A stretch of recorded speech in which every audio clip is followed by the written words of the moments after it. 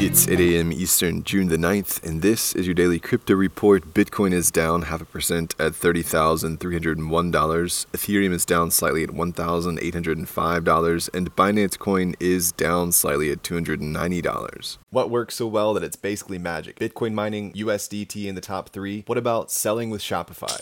Shopify is the global commerce platform that helps you sell at every stage of your business. From launching your online shop to, did we just hit 1 million orders? Shopify is there to help you grow. From their all-in-one e-commerce platform to their in-person point-of-sale system. Wherever and whatever you're selling, turn browsers into buyers with the internet's best converting checkout, up to 36% better compared to other leading commerce platforms. Sell more with less effort thanks to their new AI solution, Shopify Magic. My favorite thing about Shopify is no matter how much you want to grow, they have the solutions you need to take control and level up your business. Shopify powers 10% of all e-commerce in the US and millions of other entrepreneurs across 175 countries. Plus, Shopify's award-winning help is there to support you every step of the way. Businesses that grow with Shopify. Sign up for a $1 per month trial period at shopify.com/DCR, all lowercase. Go to shopify.com/DCR to grow your business, no matter what stage you're at. Shopify.com/DCR.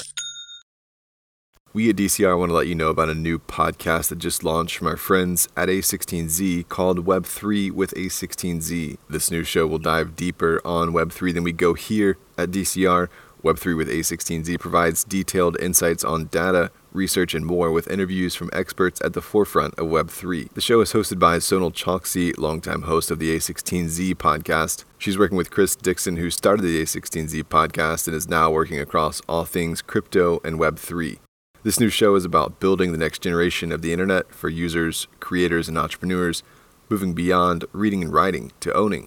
Listen to Web3 with A16Z on Apple, Spotify, or wherever else you podcast. Well, Coinbase has agreed to make a strategic investment in the Singapore-based exchange ZipMex. The investment is part of ZipMex's $40 million Series B+.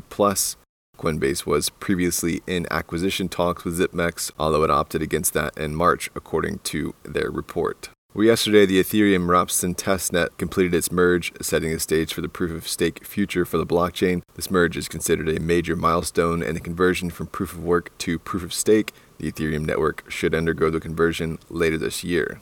Well, the validator Firestake admitted to draining $2 million of the $5 million that was exploited from Osmos. Firestake, which runs a staking service for the Cosmos ecosystem, said that 2 of its team members took $2 million and repeated withdrawals using just $226. The validator claimed that it was testing to see if the bug existed, and that quickly grew into a temporary lapse of good judgment, saying, "We were thinking about our family's future and not the future of our community." The validator has returned the funds, but it's unclear whether they will be allowed to continue staking on the network. The Ethereum scaling solution Optimism said an attacker got involved with their recovery process with Wintermute and sniped 20 million OP tokens that were intended for their loan. Apparently, the issue surrounded the firm mistakenly provided a multi-signature Ethereum address that had not been deployed on Optimism, and someone else took control of it before they could correct their error. Per the report, Greenwich Generation has mined 195 Bitcoin in May with its approximately 1.7 exahash per second of mining capacity across 20,000 miners. The company is still working on tripling its capacity across this year.